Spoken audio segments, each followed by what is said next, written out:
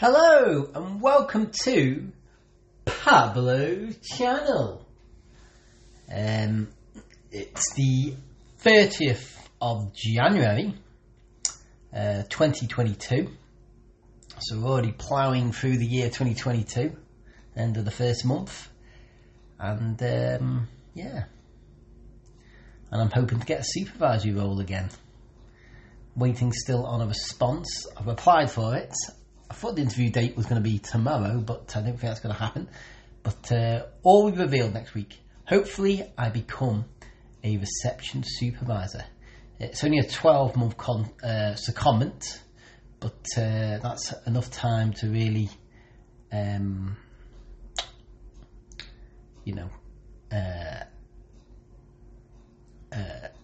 prove myself and get that. I might stay there. Anyway.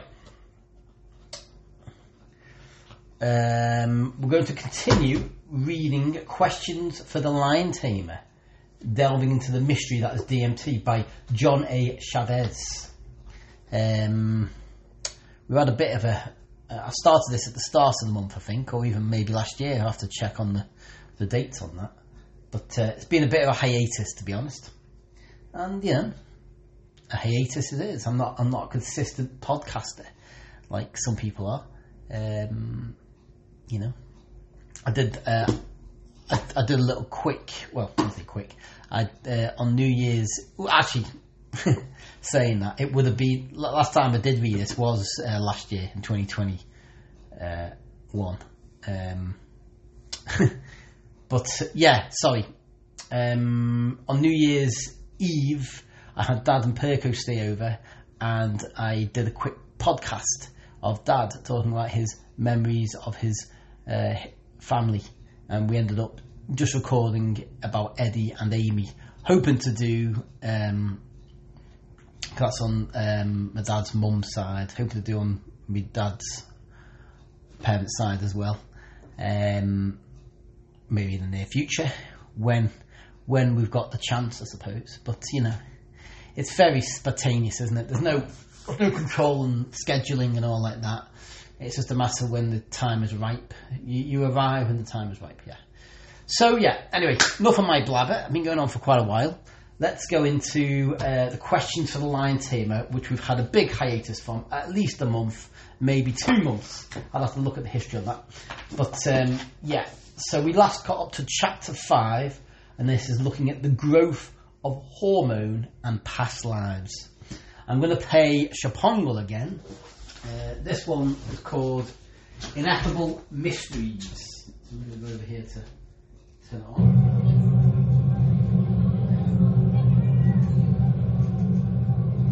Ineffable Mystery from Chapongle Land.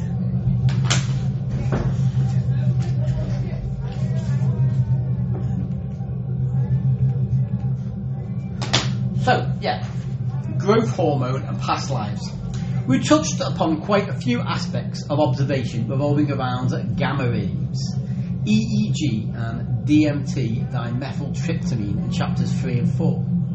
It appears as though the commonalities regarding insightful aha moments, lucid dreaming, ayahuasca DMT experiences, electrically induced lucid dreaming, hypnosis and meditation all appear to be an increased level of relaxation that induces slower brain waves coupled with gamma EEG waves and potentially an above average level of DMT in one's system.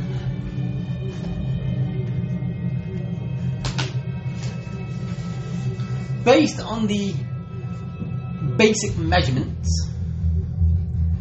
including but not limited to the positive neuroplastic effects, systemic health benefits of sleep, and positive hormonal secretion, these induced altered mental states appear to work towards optimizing the functioning of the brain and body. Logically speaking, it wouldn't appear to make sense that a person producing elevated amounts of melatonin, dopamine, and HGH while actively regenerating would be considered to be a suboptimal state. I'd venture to say that these parameters would be much closer to what health looks like rather than having the opposite parameters. Low levels of melatonin, dopamine and HGH with atrophy of the corpus callosum. In any case, let us continue discussion of potentials during altered states. We're still staying on hypnosis for now. We ended the second part with asking the question about the possibilities of creating physical differences in one's body while in this altered state. We cited the examples of studies showcasing the effectiveness of hypnosis for pain management, anesthesia, hair regeneration, tooth removal, as well as a few others. These all seem rather useful mental tools to have access to. The question is, what else might we be able to access? Dr. Milton Erickson was an American psychologist and psychiatrist who specialised in medical hypnosis and family therapy.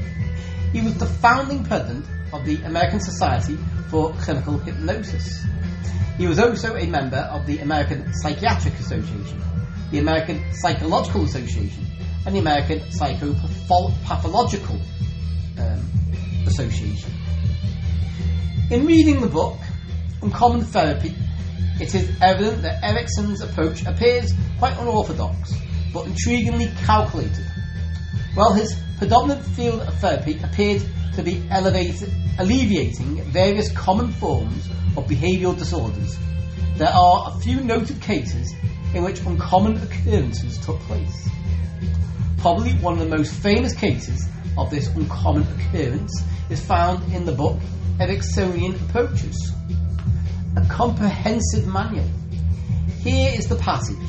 In 1960, he told me about a 20-year-old man who grew 12 inches in height in the span of 1 year. In hypnosis, at the start of therapy, this stunted young man looked out on his world as though unwilling to grow. A modern-day Peter Pan. For example, he described the room as though he were standing beneath a table. Similarly, a cow on his farm was visualised as though it were 10 feet tall.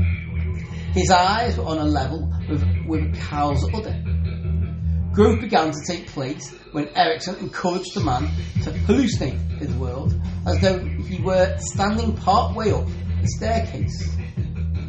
I said, "Why have you kept this report out of the literature?" Erickson smiled and said, "No respectable editor of a scientific journal would publish such an impossible thing." "Dr. Erickson," I answered, "you are the editor of a respectable journal."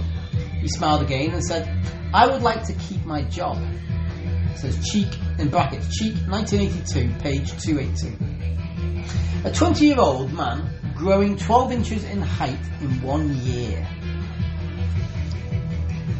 It surely sounds improbable, but since we've already outlined the projected hormonal fluctuations from hypnosis, melatonin, somatostatin, HGH, there appears to be a potential biological foundation in place. The following studies showcase the effectiveness of external HGH administration in increased height.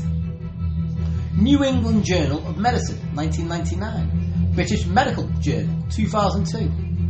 Journal of Endocrinology, Metabolism, 2004. And the International Journal of Pediatric Endocrinology, 2014. Interesting note, the disease known as cancer is considered to be an uncontrolled division of abnormal cells in a part of the body. It appears as though breast cancer is associated with abnormally elevated levels of the sex hormones, androgen and estrogen. While cancer is hardly considered to be a type of positive growth in one's body, it is a growth based at least partially on hormonal fluctuations nonetheless. It's recently been observed that the incidence of various forms of cancer and mental depression have significant correlation outlined in Biological Psychiatry 2003 and Neoplasma in 2002. It's important to keep this in mind as we proceed forward. Here's another excerpt from Ericksonian approaches. Erickson recognised the importance, by the way, Erickson spelled Erickson. Erickson recognised the importance of healthy body imagery. He used hypnosis to help at least 2 young women allow their breasts to grow in response to their own hormones. They had previously inhibited such interaction, considering themselves unfeminine and unattractive. Erickson and Rossi, 1980b, page 183. This was published in the American Journal of Clinical Hypnosis in 1960, volume 2, issue 3. It's yet another example of what might be considered improbable effects of hypnosis without comprehending the potential underlying measurable factors. In 1974, in the Journal of Sex Research, a study was conducted by Dr. James E. Williams regarding the effect of hypnosis on the breast enhancement of women. The details of the study were as follows.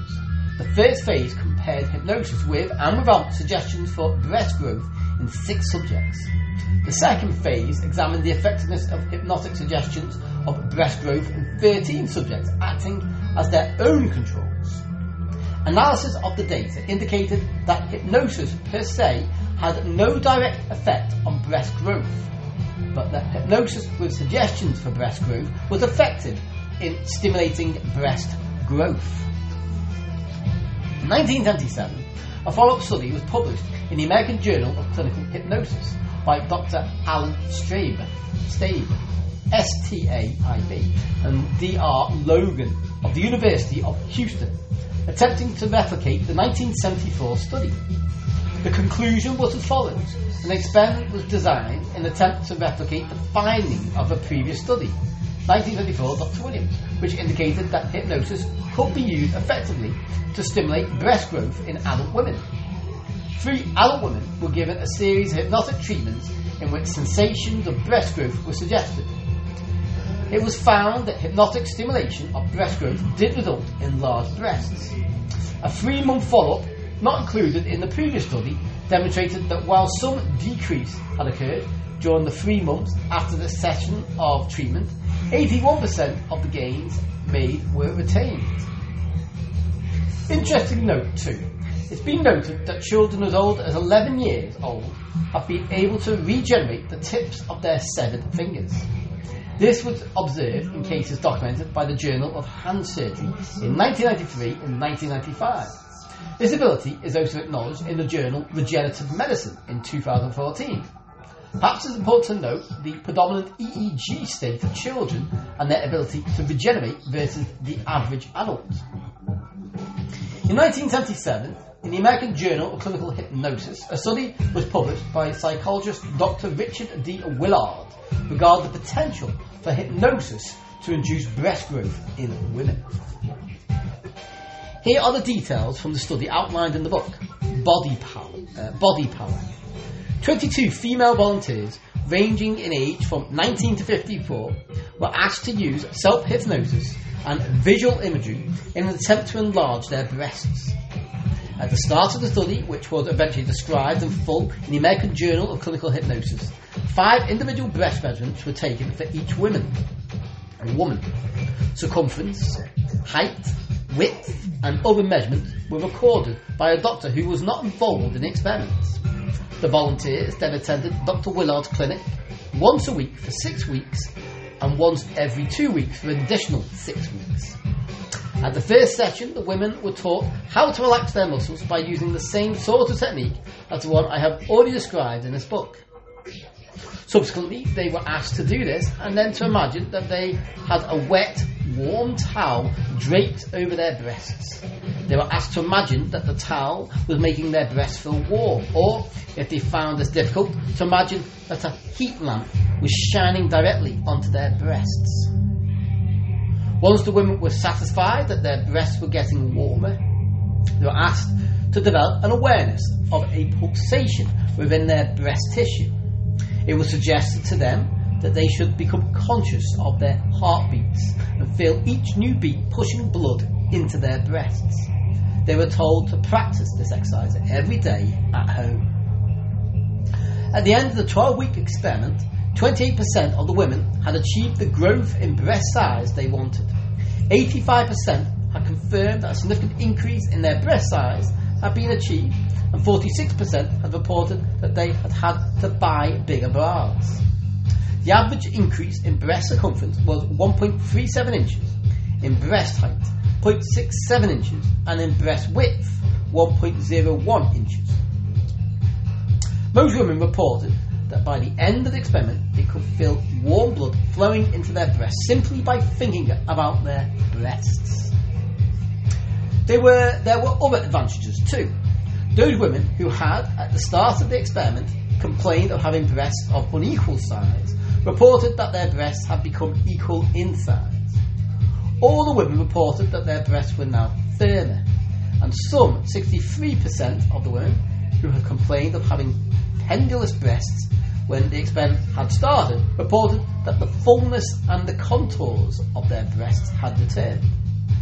Incidentally, to make sure that the extra breast size hadn't just been achieved by an increase in weight, the women were also weighed at the start of the experiment. At the end of the 12-week period, 42% of the women had actually had a weight loss of greater than 4 pounds, but had all nevertheless noticed an improvement in their breast size. When he studied the changes, Dr. Willard found that there was no correlation between the increase in size and the size of the breasts at the start of the experiment. He did, however, find that there was a correlation between the ease with which the women were able to visualise blood flowing into their breasts and the increase in size which they obtained. The only 2 women who subjectively felt that their breasts had not increased in size, but who did, in fact, have a measurable increase in bottom dimensions, had both had difficulty in feeling the effect of the warmth on their breasts. Adult height growth, adult breast growth, question mark. If cancer signifies an abnormal growth of cells and is linked to mental depression, could it be possible to induce desired growth from inducing a completely different type of mental state which optimizes good hormones? If children have consistently shown the ability to regenerate their severed fingertips fully while adults cannot, what is the main difference in mental and hormonal levels compared to adults? It's interesting to note that according to numerous anecdotal claims by hypnotherapists across the world, the spontaneous remission of cancer has been observed amongst a number of patients. If stress depression is one of the main culprits of cancer development, it appears that a spontaneous remission would likely be synergistically linked to a spontaneous change in emotional state. A 2016 study in BMC Neuroscience showcased the spontaneous remission of depressive behaviour induced by chronic restraint stress in mice. The conclusion of the study was as follows. Using persistent brain network homology analysis of EEG signals from 8 cortical regions, we found that restoration of gamma activity at the network level is associated with behavioural remission. Could this observation be the potential link between the spontaneous remission of cancer using hypnosis and potentially many other similar altered states? The big difference between hypnosis and the external administration of substances is the measurability factor. In administering a drug or compound, it is usually isolated, measured and administered orally, transdermally or injected. When it comes to hypnosis, factors such as hypnotizability of the patient, corpus callosum development, expertise of the hypnotherapist and consistency of application are key variables. The key takeaways from the 1977 study by Dr. Willard is in regards to the consistency of application. It was a 12-week study, 84 days, in which daily practice of self-hypnosis was induced by each volunteer. The volunteers would also attend a total of 9 hypnosis sessions by Dr. Willard in completely unquantified theory. This would equate to 75 total microdoses of HGH self-hypnosis techniques and 9 full doses of HGH hypnosis administered by Dr. Willard. A 1998 study in Gynecology Endocrinology showcased the effectiveness of administering a compound to enhance expression of IGF-1, insulin-like growth factor 1, in order to increase breast size in women. Incidentally, melatonin also appears to enhance expression of IGF-1 outlined in growth development and aging in 1990. Experimental and Clinical Endocrinology and Diabetes in 1997, and the Journal of Pineal Research in 2008. In addition, if we are to believe that the nervous system is the basis for communicative function between the brain and body, the relationship between melatonin and nerve growth factor, NGF, would appear key. If one were to assume that these results of physical enhancement are real, we will presume that there will be distinct changes in growth hormone fluctuations, as well as the nerves that transmit the signals. Here are a few studies reporting the role of melatonin, which increases during meditative-like states. On NGF, Journal of Pineal Research, 1998, Journal of Neuroscience Research, 1998, and Neurology and Clinical Neurophysiology, 2002, the more you dig into the details, the less far-fetched the results would appear to be. Obviously, this is based on extremely crude observation, but it is an observation nonetheless. Additional interesting notes from the group of studies is that in the 1974 study, hypnosis by itself had no effect on breast growth. It was only hypnosis with suggestion for breast growth that actually stimulated the positive effect. In a 1977 study by Dr. Willard, there was also a correlation between the ease of visualization of blood flowing into their breasts and the increase in size which they obtained. These findings would be extremely difficult to quantifiably measure utilizing traditional biological parameters. This is a case of unexplainable effects that correlate with intention of the mind. Perhaps they can be measured utilizing a specific frequency of infrared camera or some sort of electrical flow capture device. In Dr. Robert Becker's book, The Body Electric, he outlines an experiment in which he simulates the bioelectrical current that salamanders utilize to regrow their severed limbs. Traditionally speaking, a fully mature rat isn't capable of regenerating an arm that has been clearly severed past the elbow. However, regeneration is exactly what was observed in his experiments in the 1970s and has been replicated recently in a study published in 2015 in the journal Scientific Reports. Could it be possible that the observed changes in DC direct current within the brain, the body electric, during hypnosis could potentially create the precisely altered electrical stimulation for improbable growth and regeneration? Perhaps certain electric frequencies are more easily transferred via the aspect of visualization than others. But once again, we're beginning to digress. Interesting note 3. The creator of the first EEG machine in 1924 was a man named Hans Berger. Berger created the machine specifically to quantify what he believed as an undeniable ability of humans to invoke telepathic transfer of thought. Berger would fail in his attempt, and I have the sneaky suspicion that one of the key aspects of this was due to the inability to capture high-level gamma waves prior to creation of the digital EEG in the 1970s. He was likely on the right path, but just so happened to be born in the wrong era. In chapter 27, we will touch upon the hypothetical physiological mechanisms for consciously induced telepathy.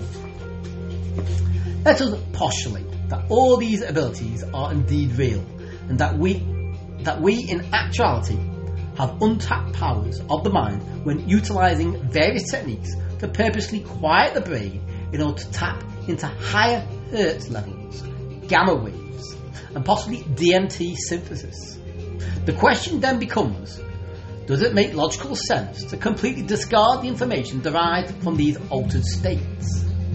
For example, during hypnosis, especially somnambulistic states, somnambulistic states, ultra-deep hypnosis. Some hypnotherapists have stumbled upon patients that begin to discuss past lives. It appears as though this occurs unexpectedly as the hypnotherapist attempts to regress the patient to an earlier part of their life that they aren't able to consciously recall.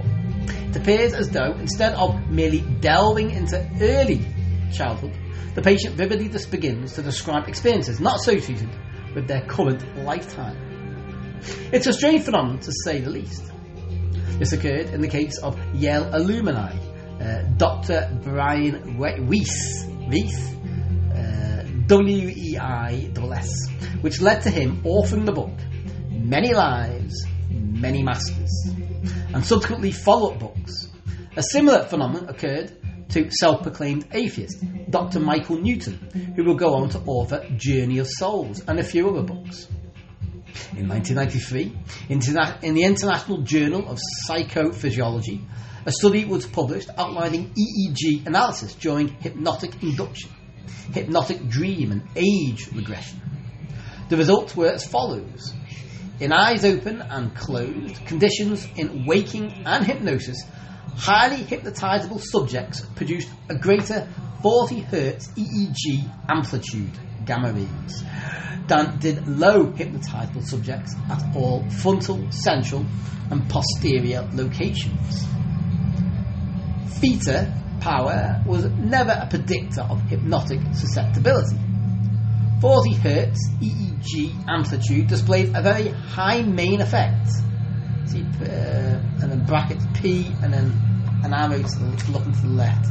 0.004 for hypnotizability in hypnotic conditions by displaying a greater 40 Hz EEG amplitude in high hypnotizables with respect to lows. Once again, we see these mysterious gamma waves associated with hypnotizability and even more specifically age regression hypnosis.